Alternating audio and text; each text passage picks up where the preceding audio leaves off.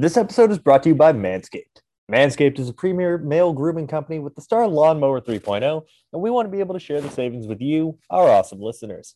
Use the promo code BLUECHIP to get 20% off your next order. Don't let your balls down. Get the Lawnmower 3.0. Your balls will thank you.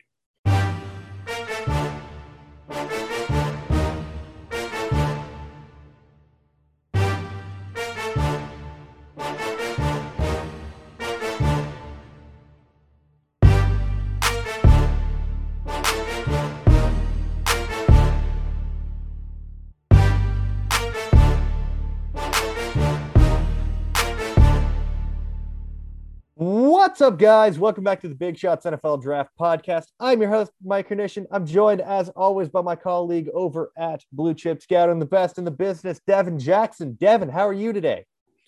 Doing pretty good, man. Enjoying the 70-degree weather back in Louisiana. I can It's actually snowing right now where I am, Dick. I can go outside in shorts and a t-shirt and I call it a cannot. day. I hate you. I love you, but I hate you for rubbing that in. Yeah, other than that, I'm doing good, man. Full on draft season, so pretty much from every night from here on out, probably try to watch a few players a night, try to get some evaluations done. Gotta trim down that watch list, man. Yeah, that Have to. watch list is growing out of control for me, both Big-12 and overall, man. We've seen some surprising declarations, some surprising guys going back to school. We're going to talk about that today. No bowl games to talk about unless you really want to talk about LSU and Kansas State, which I don't. Nope. All right. Didn't Yeah. watch a second of that game. Don't You know plan on what? it. I didn't plan on it either because Kansas State doesn't really have a whole lot of guys that I'm interested in watching, and they don't have a whole lot of NFL draft prospects this year. It's more next year that we're looking at. And LSU was starting a wide receiver at quarterback, so they went full on Kendall Hinton in this bowl game, and there's a reason they lost. That's my takeaway from that game. You start a wide receiver at quarterback, and you'll probably lose. Yep, it is. I mean, I'm not gonna say I'm surprised. I mean, they don't want to burn Nussmeier's red shirt. And yeah, I mean, it just not a good situation for them at Absolutely all. not. It is a great day today for me, though. I mean, it's a nice day outside, even though it's snowing. It's still nice and pretty looking. I am rocking the freshest New Jersey that I own. It is the Christian Darrisaw jersey that I've been excited for about 6 weeks. Thank you to our friends at Jersey House. By the way, there's an ad read for it now, guys. I finally did it. Anyways, let's get into some players that we've talked about, some guys that are maybe going back to school. Like I know Aeneas Smith. Why don't we start with Aeneas Smith? We would have swore this guy was going to go like day two easily, maybe even round two. And he announced late on Wednesday that he was going back to school at Texas A&M. What was your takeaway on this one, Dev? Yeah, I mean, I feel like he's kind of in that situation where you go back to school and just improve your stock, really. I think for him, it probably is more about defining what his position is going to be at the next level. Um, Yeah, because kind of his freshman season, I felt like he played a little bit more running back than receiver. This year, he played a little bit more receiver than running back. So I think he's still kind of figuring out what is his kind of stock at the next level. And if he does play running back, there's not going to be Isaiah Spiller because I believe he will be, yeah. Spiller's already in. declaring. Yeah. Spiller's So already in. that could be opportunity for Smith to show his skills at running back, maybe show him to be a more versatile weapon. I mean, I don't hate the move to go back. This receiver class is already kind of deep. Next year is not going to be. I think he is gonna play more running back. The reason he played a lot of wide receiver is because that would mean you'd have to put CJ Spiller on the bench, and you want to Yeah, be able to maximize him. So I think it is actually him going back to play some running back. yeah. So I think maybe he kind of figures that out because I mean, if you think about it, his size at receiver isn't gonna be more worth than a day two pick next year. If he enters a draft this year, um, Yeah, and he's probably gonna test really well. But a running back, I mean, he could gain maybe 10, 15 pounds. kind of be more of a workhorse type of running back. I mean, we'll see what happens. A&M has a lot of athletes, the signing and they're bringing in. So we'll see what happens with their offense next season. But I mean, I think it will help him more than hurt him at this point. It's not like he was going to be a for sure thing at receiver. So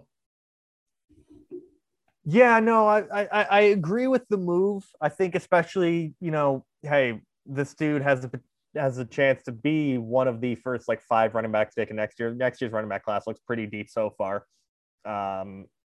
Or be like kind of a mid-round wide receiver. It makes sense. I think he's a playmaker no matter what position he's playing. I think he's going to be a little bit of that like Curtis Samuel type role, but I think he'll be able to put it together more than Samuel has at the next level. But I can't fault the move to return to school. Trying to think. There's some guys that have declared that I've been very happy about. One being Caleb Ellaby in your neck of the woods in the MAC. And Devin, I'm very excited about it for a very different reason. You and I are talking about this off air right now. After like the top 5 or 6 guys in the class, I have a gigantic drop off in the quarterback class. It's 4 rounds between my 6th ranked quarterback and my 7th ranked quarterback at the moment. So having guys like Bailey Zappi and Caleb Ellaby being in this class can only help this, frankly, very bad running back class. Running back class? No, I'm just messing. Quarterback class. Jesus Christ, I need more coffee. I know what you meant. Yeah, I agree. Running backs, Jesus Christ. There's going to be a lot of guys, I think, especially in the quarterback class, that probably either should not have entered a draft or just went back. But Zappi, Ellaby, 2 guys we've been pretty much exposed to on the on the college level and specifically draft Twitter. I'm not too surprised about Zappi. Obviously, he was a senior anyway, but for Ellaby, it was I would say a little bit surprising, but also exciting because he has tools that you want to work with at the next level. He played in a pretty pedestrian offense that did him no favors play calling wise, but he still made plays, still accurate at all levels of the field. And he has a really nice arm. I mean, I think that's the part that should intrigue teams. Has some mobility. He's not going to be, like a Lamar Jackson type or anything like that, but he has some mobility where he can still make plays off script and off schedule. But he's a mostly pass first type of quarterback. So we'll see how things go with, kind of his process, but he should be a mid-round pick at the very least. Yeah, definitely. Like I said, I'm looking for anything, Dev, anything to cling to, because I feel like in previous years, everybody gets excited about like the guys in that like 3rd, 4th, 5th round for quarterbacks that you can stash and hopefully get a throw-in starter, like an emergency starter. So far this year, I haven't seen anything like that. Anything. I saw a tweet saying that this quarterback class doesn't have like even a long-term starter in its ranks. And I'm starting to get really worried about how bad this quarterback class is. So I'm glad that guys like Ellaby are now in. I'm waiting on Brennan Armstrong for Virginia as well, hopefully to add something. I want to get into some of the players that we've watched in our conference. I want to start with a guy that's, declared. He's now at the Senior Bowl, going to be at the Senior Bowl. Brian Asamoah, the linebacker from Oklahoma. I think he was Oklahoma's best player down the stretch of the season, man. He was that Oklahoma team did not play all that well this year, especially compared to preseason expectations. And towards the end of the season, in around when it was rumored that Lincoln Riley was already 1 foot out the door, Asamoah was one of the few guys like truly putting in the work every single week. Little undersized, 6'1", 225, but then again, that's the exact same size as Terrell Bernard. I think he's got really good range. He can cover the entire width of the field to make a tackle. He can, sideline to sideline, very similar to Terrell Bernard in that aspect. But unlike Bernard, where Bernard's ability to process very quickly and watch everything develop in front of him, Asamoah struggles in that department. It takes him a little longer, and he can get himself out of the play with that, but his speed makes up for it, so he can always catch up. Really good athleticism, but I still think he's a little lacking in coverage ability. Motor is constant. Love that. Good tackler. Gets overpowered a little bit, shedding blocks. Pretty good run defender when there's no misdirection. If there's misdirection, he's taken out of the play a little bit, which is disappointing. I think he's kind of a middle linebacker in a four-man front at the next level. Maybe could be, a weak side linebacker. He's improved in each of the last 2 seasons and definitely got a lot better towards the end of this year. I think he's kind of that late day 2, early day 3 guy, but definitely a player that if he's not on your list, you should get on your list now. Yeah, definitely looking forward to watch him and seeing kind of his game. Haven't heard too much about his game in recent weeks, so definitely intrigued in seeing that. For me, I watched Bernard Raymond over the weekend, and it kind of confirmed what I've been seeing from him pretty much all season long. I've been following him since over the summer, and obviously when they play LSU and Missouri this year, I was watching those games pretty closely. But I actually sat down and did his evaluation. Obviously the first thing that stands out is he's a former tight end playing tackle. And obviously that's going to be a big part of the evaluation because this is only his second year of playing full-time tackle. But he definitely looked much better in terms of fluidity, technique, hand usage, etc. This year compared to 2020. I felt like in 2020, he showed flashes of athleticism. He showed flashes of being able to handle different types of pass rushers and showing solid footwork, but he just didn't put it all together. I feel like this year he did, although he did struggle a little bit against Missouri in terms of bull rushing. There were some big guys in the interior that was pushing them back into the quarterback and pushing them back in the pocket. But he was able to throughout that game kind of overcome that and find ways to be better sitting in this anchor, being better just in general of replacing his hands. I think that's something that he can also be a little bit better at as well is replacing the hands when they get knocked off or when they get pushed back or pushed off. I feel like he's good at initial contact and engaging pass rushers and run blockers or pass rushers and defenders in a run. At the point of attack, but needs to do a better job replacing his hands and continuing to work to get his hands inside. But overall, I thought he's and I still think he's going to be a developmental tackle at the end of the day at the NFL level. 2 years of experience, I don't think is enough to throw him out there immediately at left tackle in the fire, but I do think he plays tackle at the NFL level. I know he's a bit of an older prospect. Think he's going to be 24, 25 by the time he's a rookie. But, when you look at, kind of the skill set he brings, he really relies on he doesn't solely rely on his athleticism. He does a good job of actually having good technique and especially in zone blocking scenarios. He does a good job of climbing up to the second level and being able to root out those linebackers. I think that was the most consistent part of his game. Being able to get to that second level. I do want to see him kind of utilize how the 49ers utilize Trent Williams. This isn't a comp or anything, but I was going to say. Not a comp by any stretch of the imagination, but when he's pulling out on the perimeter, he does a really good job of just clearing the entire side out. There was only 4 or 5 reps where they actually pulled him out to the outside or sent them out, on a screen. And he did a really good job finding corners, safeties, et cetera. And obviously that's due to his background as a tight end. So I do want to see him kind of use him in space. I think he's athletic enough where you can use him in space as a blocker, and he can really be successful. But my takeaway is that he's going to be a developmental tackle. I think he's still a top 100 pick. I think he's going to test really well when it comes to the combine and pro day. And I think you're going to have to continue to work on some of those technical aspects and add more to his pass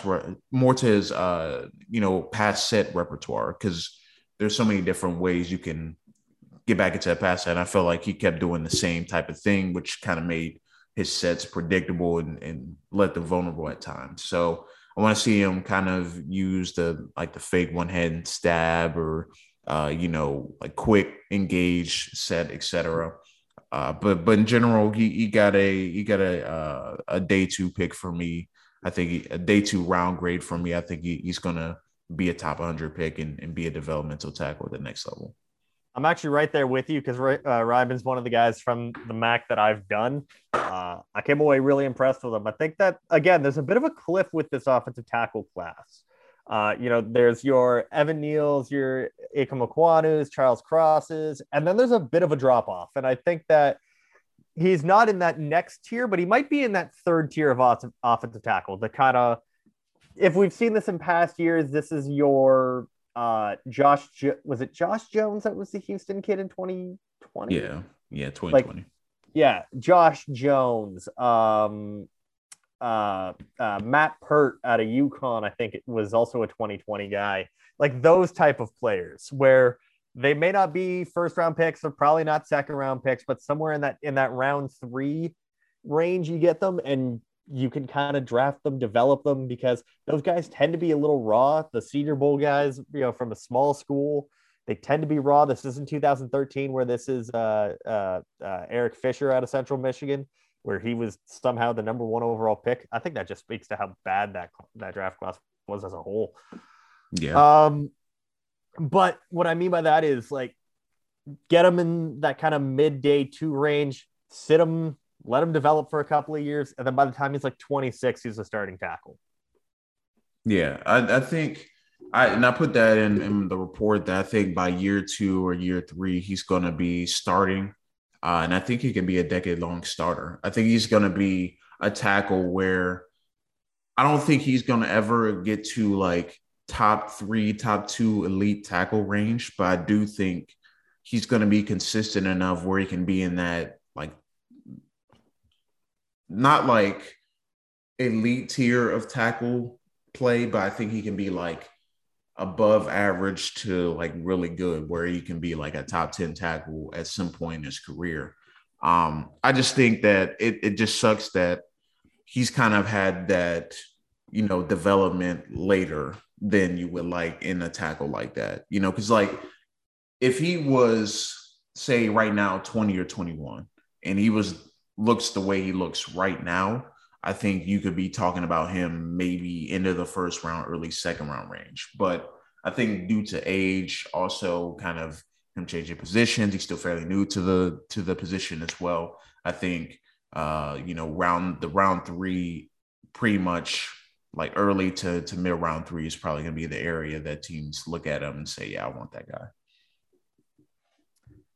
Yeah, no, I think he's a lot better of an option going forward than some of the other hyped up guys. And while I'm talking about it, I might as well talk about these two. I watched Daniel Falele out of Minnesota, and I watched Nicholas Pettit-Frere out of Ohio State. I know they're not in my conference, relax, but I watched them, and Falele, like, listen, moves great. Fantastic movement skills for a dude that's 385 pounds. The problem is always going to be, is he like 2 burgers away from bloating back up to 400? Like I'm sorry, that we're getting to the point where that's a little too big. When you outweigh Mekhi Becton by 25 pounds, there's a problem. I'm sorry. Look, I'm actually interested to see Falele's film and kind of dive into it, but like he's a good player, but I think that we're dealing with a similar thing to Ryman, where like he's still so raw. He's only been playing football since like his junior year of high school. He missed all of 2020 due to the pandemic and being stuck in Australia. And like the dude cut weight to 385 pounds. I get that he's 6'9", but like at some point, someone's gonna have to tell him like he's gonna have to lose some weight. Like Mekhi Becton is a freak athlete for 350, 355, 360, something like that. Falele is not the same type of freak athlete as Mekhi Becton is, and Becton carries 360 better than Falele carries 385, despite being 2 inches taller. And again, how like dangerously close to 400 pounds, dangerously close. I still gave him a mid-round grade, but I prefer Ryman over him. And then let's talk about Nicholas Pettit-Frere. All right, our own Dante Colonelli has his scouting report on Pettit-Frere up on Blue Chip Scouting. I tend to agree with Dante. I don't know where the hype is on this kid. I get that he's a good athlete, but there's no anchor. Hand usage is sloppy. Got absolutely murdered by Michigan, and then decided to just declare for the draft, skip the bowl game when the last game you watched him was getting just absolutely like eaten alive by Aiden Hutchinson and David Ojabo. I would have thought that he'd wanted to go out on a high note. Well, I don't get it with him. I don't get it. I think he's a day three guy, man. I think this is very similar to what happened to me last year with Jalen Mayfield in terms of they're both like pretty athletic like tackles, but when you look at the tape, the athleticism isn't enough, right? And Jalen Mayfield now is struggling at guard with the Falcons. And it's the same issues he had in college that like, you know, I don't want to say I overlooked, but I think I betted more on his traits. But with tackles, you cannot just simply bet on traits. Like you have to be able to handle pass rushers. Because if you're not handling Ojabo and Hutchinson, I got news for you, man. You're not going to be able to handle 90% of the NFL edge rushers. Yeah, now. Myles Garrett's going to kill you. Like, and I still have to watch him, so I'm not going to say any indictments on this game or whatnot or what I think. But I think with athletic tackles, you have to be careful with how high you project them or what you project onto them, because you can be as athletic as anyone. But if you cannot replace your hands, if you can't have consistent hand usage, if you can't find ways to combat speedier or stronger pass rushers at the college level, it's not going to change much at the NFL level. So I think that's a cautionary tale. It's like you can be high on some of these guys, but also understand that they can very well flop. Because if you can't block at tackle, you could not just move down the guard and you're magically going to be able to move at guard and block. So, and here's the thing is that like you mentioned Jalen Mayfield, and that's a very good example. I mean, Mayfield was someone that I liked a fair bit, and I understood his limitations, and it was a situation where you hope that he would sit for the time being and then get a chance to play, and kind of like Austin Jackson did with Miami, where they just landed in bad situations where there wasn't that opportunity to sit and develop. Austin Jackson's a big miss for me. Nicholas Pettit-Frere is in that kind of Jalen Mayfield, Austin Jackson, Jason Spriggs, if you can remember way back in 2016, I think, out of Indiana, where like they were freak athletes, but everything else about their game was off. And like freak athletes that can move well, do well in the NFL if there's development in the rest of their game. Look at Lane Johnson.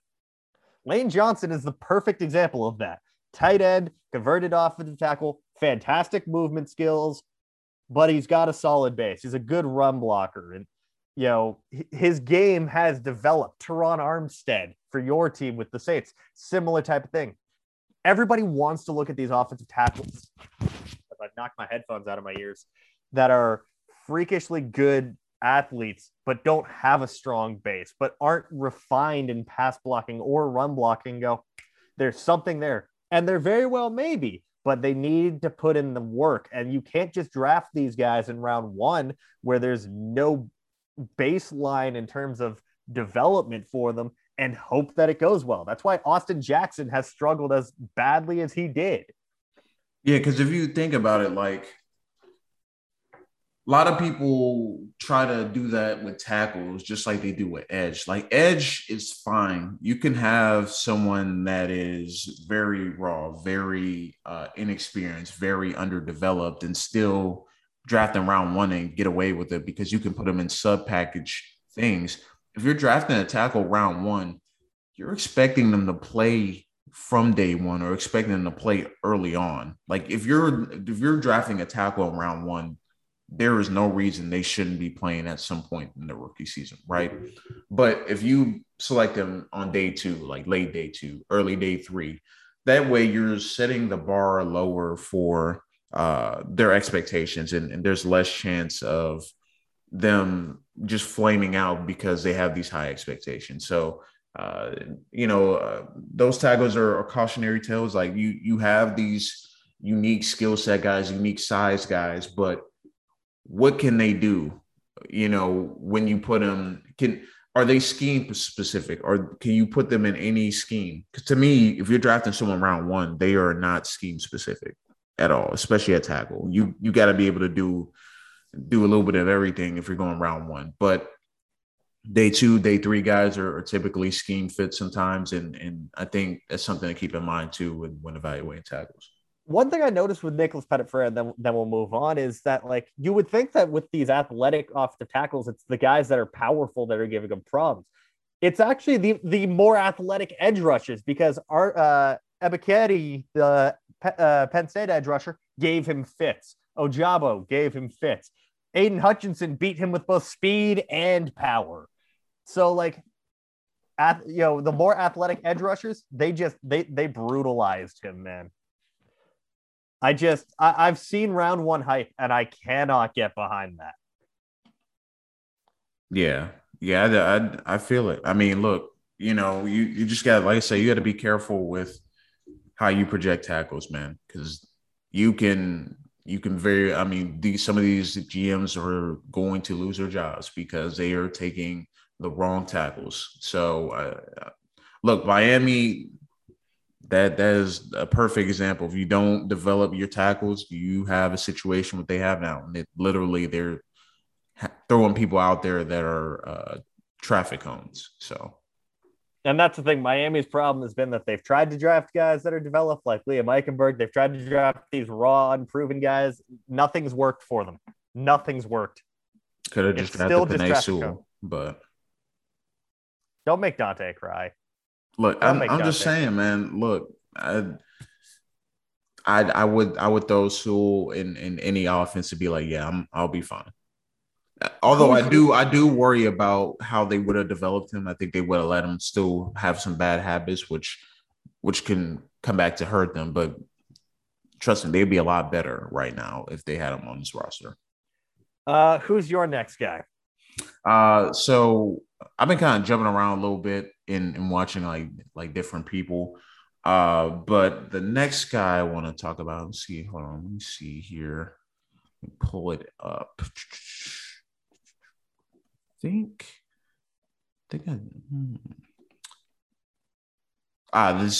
So yesterday I finished up safety Marquise Bell out of Florida A&M University. Gonna post that later today, or whenever you're listening to this later today.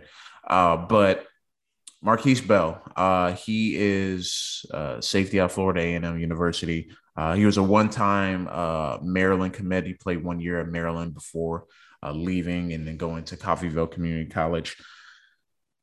Similar to last year, how I was big on James Wiggins, this is going to be how I'm big on Marquise Bell this year. I think when you kind of combine his tools, his athletic ability, kind of his instincts, you have a mid-round safety that I think can be a starter later in his rookie season and be a special teams contributor early on. And by year two, he's an NFL starter. I think he's that good in terms of his range, his ability to close in space, his ability to mirror and match tight ends. He does a little bit of everything that you want in a kind of a modern day safety. I think when in terms of projecting him to the next level, I think he can be a versatile scheme fit type of player. Like he doesn't have to be just a two high guy. He does a nice job rotating back to one high, still making plays on the perimeter. There were several plays throughout his tape, whether it was against UCF 2 years ago, back in 2019, whether it was against teams like Southern and Jackson State, and some of those other schools in the SWAC and HBCUs. He does a good job of being able to be under control at all times. He's a really good tackler in space. I don't have any issues with him tackling wise. I think I only saw him miss maybe one or two tackles. Like when he closes from depth, he does a nice job breaking down his hips. He does a nice job exploding through through contact. There's a play he made against Southeastern Louisiana in the playoffs, FCS playoffs, first round, where there were two players approaching him. Like it was a 2-on-1 scenario on the screen in the open field. He split both guys and then made the tackle. So when it comes to kind of like instincts, range, tackling in space, tackling in general, ability to cover tight ends, work from depth, work in cover two, work in cover three. I think I have no issues with anything he does in the open field. I think he's one of those guys. I think he's going to be a top 10 safety for me without a doubt. And right now, I've watched 6 safeties. He's number 4. He's behind Kyle Hamilton, Dax Hill, Lewis Seen, and then there's one more player, I think. Let me look that up real quick. Jalen Petrie as well. I was actually right. I was just being a smart ass. But he's like right there with some of those day 2, day 3 guys in terms of who I would be willing to take a bet on. Like if you're a team needing a safety, like a playmaking safety, I would take a serious look at this kid because and teams like that come to mind, like teams like I would love to see him in Buffalo. I would love to see him even in Atlanta's defense, Paramo Richie Grant.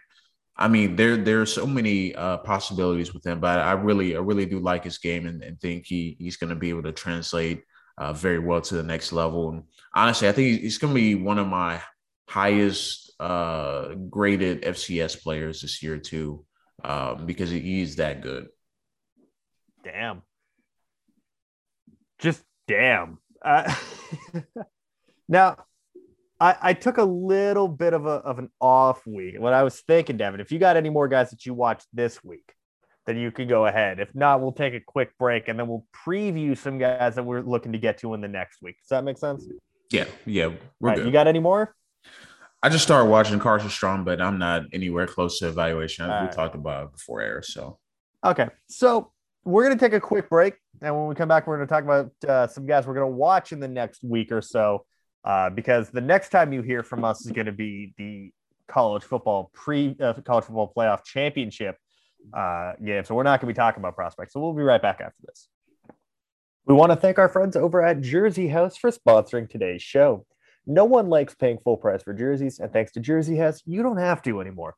Jersey House has all your needs covered, whether you want an NFL, NBA, NHL, MLB, or college jersey, or if you want a jersey for the European football, they've got it all.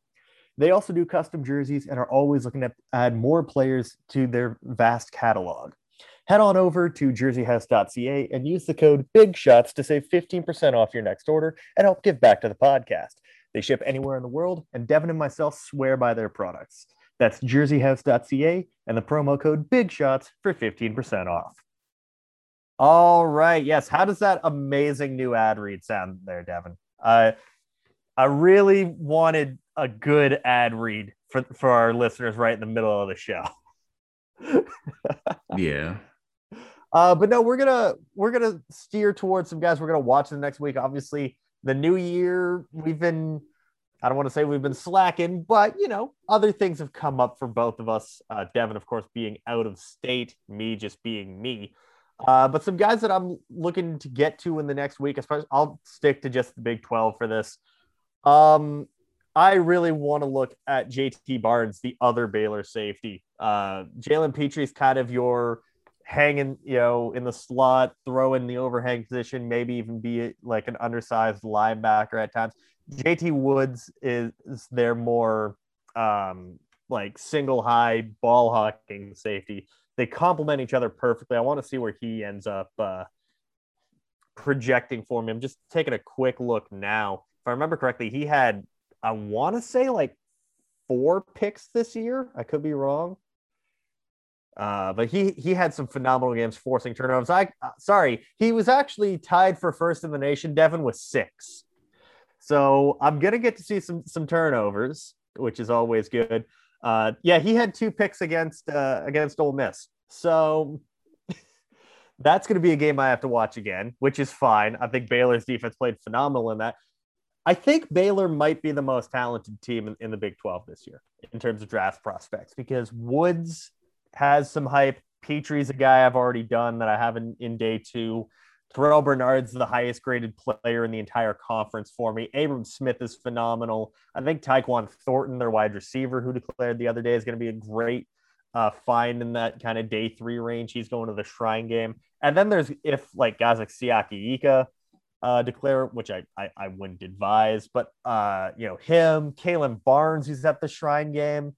Baylor's loaded. So I'm looking forward to getting JT Woods done. The other one I want to look at is Ian Cummings' guy, Eric Izukanma. I feel like I kind of have to at this point just get Izukanma done.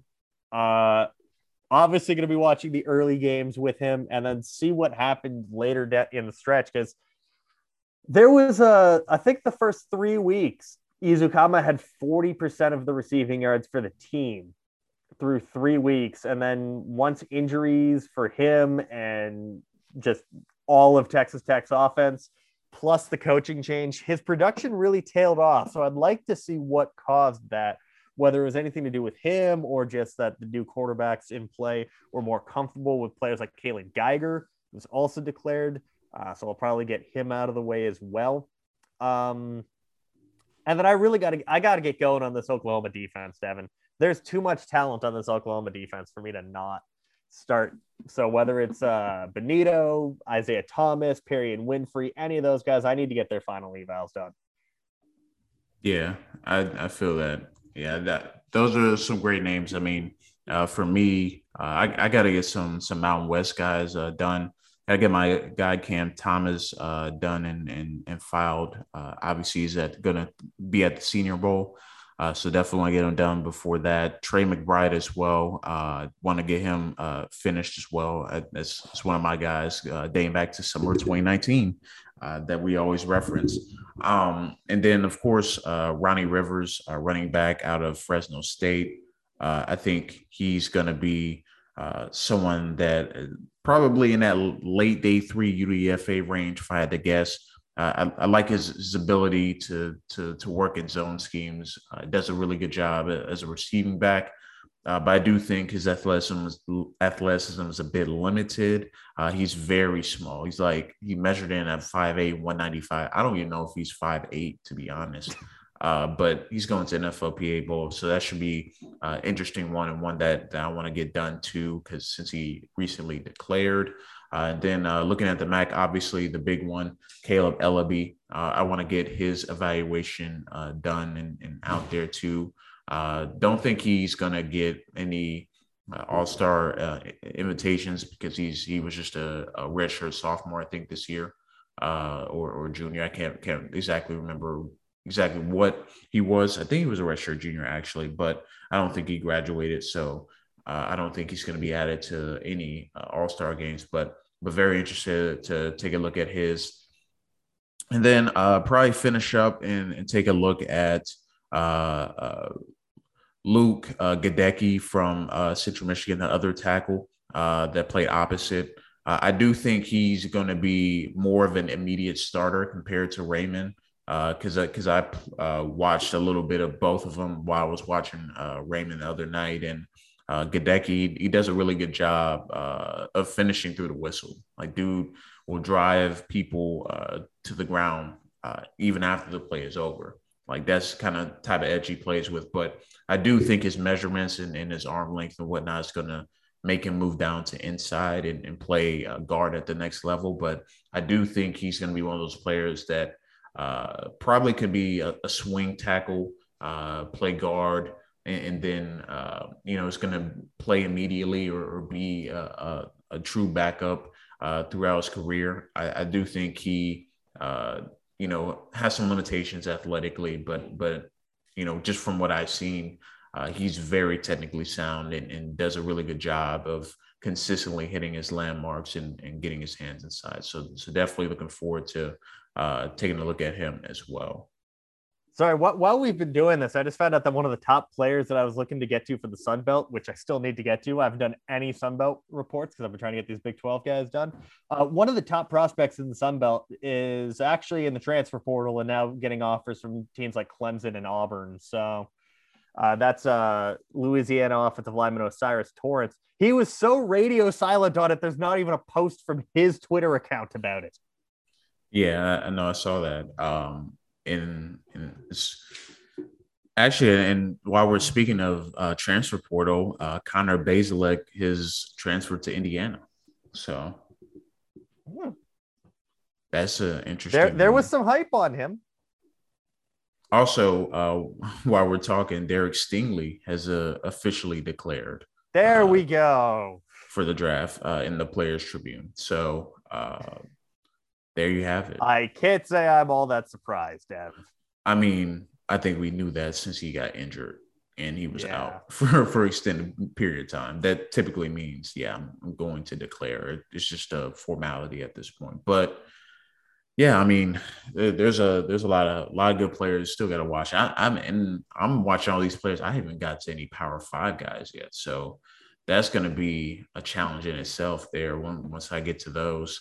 But definitely looking forward to it. I'm hoping to get some Boise State players done in a little bit as well. I want to watch Khalil Shakir before the Senior Bowl and some of those other Mountain West guys as well. So we'll see if I can get to that too.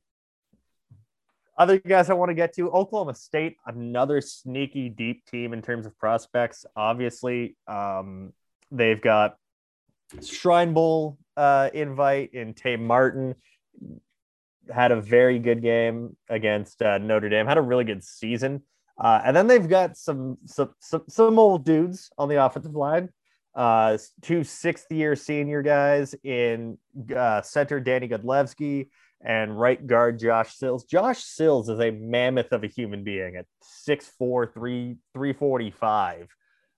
Just an absolute mauler. So I'm looking forward to getting to those guys. I think there'll be quality depth, at least in this draft class. And then, of course, on defense, Malcolm Rodriguez, who has been at Oklahoma State since, I believe, 2003. And then Colby Harvell-Peel, class of 2019 guy, that summer 2019, baby. Trey Sterling, another guy on that defense. All in all, Oklahoma State, they're pretty stacked. There's a lot of talent in the Big 12. Are there any non-conference guys that you want to get to this week? Yeah, there's a few. There's one in particular from Washington. I think I talked with Ben Glassmeyer about Radley Hines, the nickel / safety for Washington.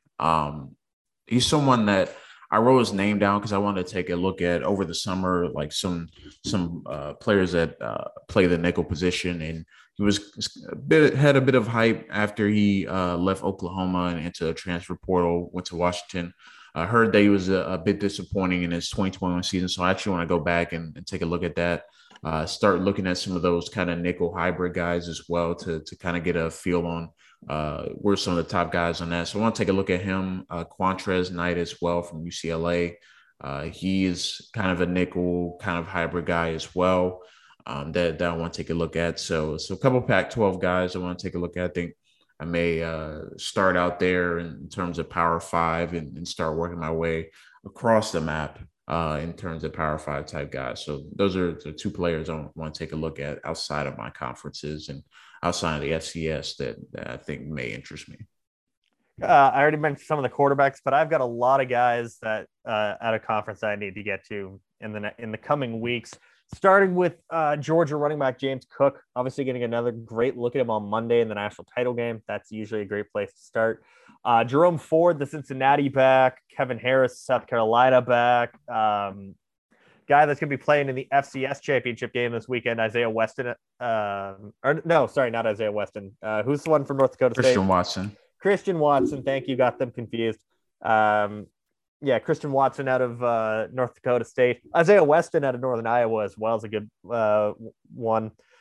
And then, of course, listen, dude, this tight end class, I'm way behind on them. I got to get to guys like James Mitchell out of Virginia Tech, Sam Laporta out of Iowa.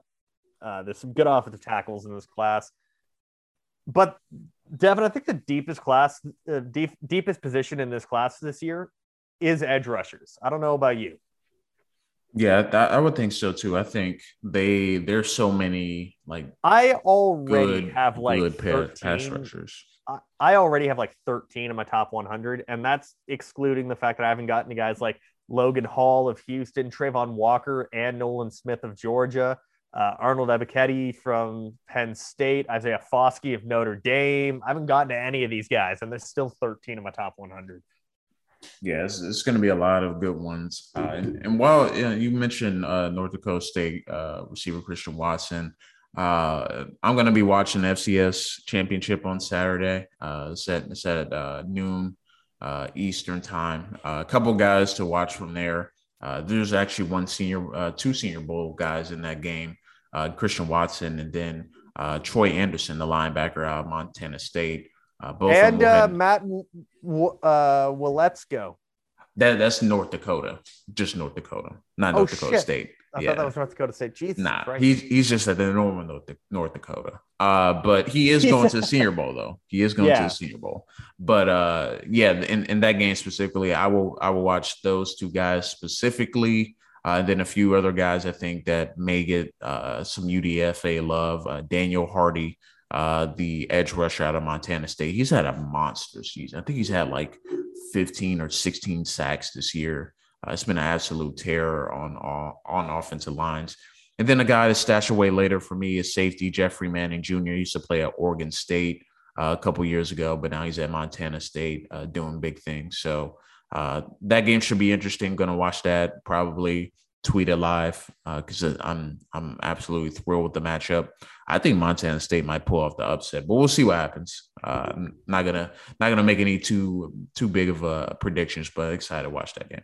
Devin, I can tell you, I'm not giving you any predictions on the FCS championship. I'm not giving you any. Hey, the odds say just go with North Dakota State, so you could just go with them. Man, like I said, there's 13 guys on my Sun Belt list, so I'm probably my goal for January is to finish the Sun Belt.